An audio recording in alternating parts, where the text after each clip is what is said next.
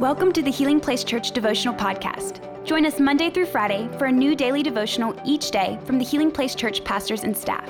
We hope this podcast will help you grow in your faith and will be a blessing and a resource to you as you pursue God daily.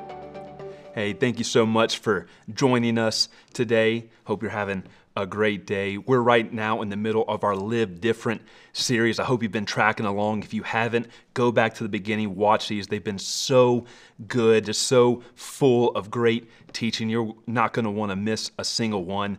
But this week we are looking at 1 Corinthians chapter 13. We're talking about love. You know, in order to live differently, we have to love differently. So we're looking through 1 Corinthians chapter 13 to look at how, as Christians, we are supposed to love and live differently. So if you would join me, 1 Corinthians chapter 13, verse 5 says this: "It does not demand its own way." Some translations say is not selfish. "It is not irritable." Other translations say it's not easily provoked.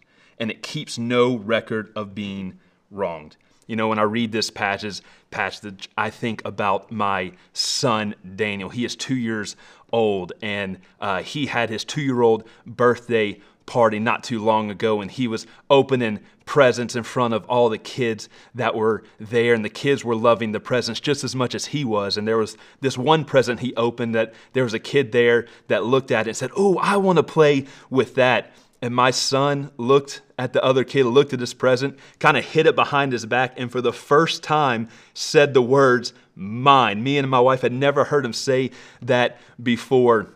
And he was not having it. The other kid kind of wanted to play with it, and he started to get kind of angry and provoked. It's like, "Hey, this is mine." Kind of ran over to me like, "I don't want anyone taking my presents." And then for the rest of the day, he was kind of hiding his presents. Then when the other kids would come, he would kind of take them and say, "Hey, no, this is mine." So in that one moment, we see the very things Paul said not to do.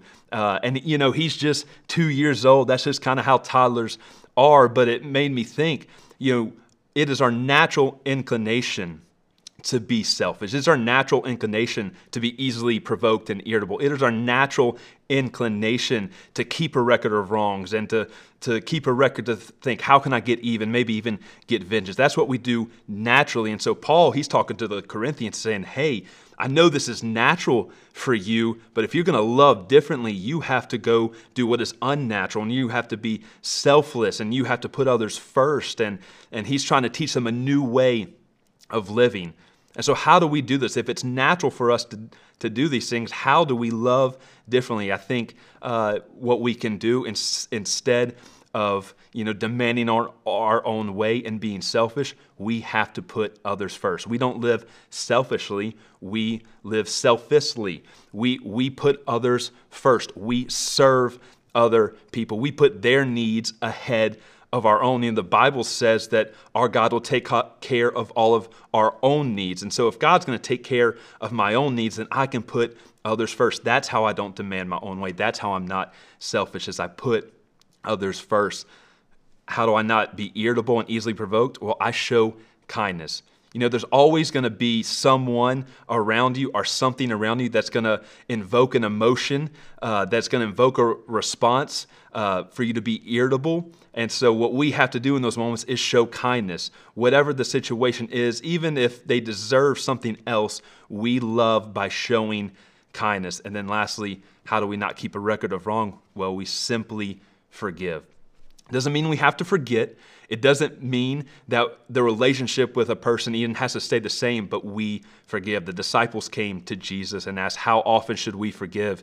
And he said 70 times 7, always to forgive. You might be thinking, "Tanner, that's very practical and easy, but if it's not in my nature to do that, how am I supposed to live that out? How am I actually supposed to do that? How is it supposed to get in my heart so that I can walk in that way on a daily basis?" And I think two ways to do that. First, by the power of the Holy Spirit. We can only live this way by the Holy Spirit dwelling in us and helping us to live in a way that is not natural. We have to surrender to the power of the Holy Spirit every single day. And we have to say, "Holy Spirit, help me to show kindness. Holy Spirit, help me to forgive. Holy Spirit, help me to put other people first." It's not going to be because we're trying harder. It has to be from the power of the Holy Spirit.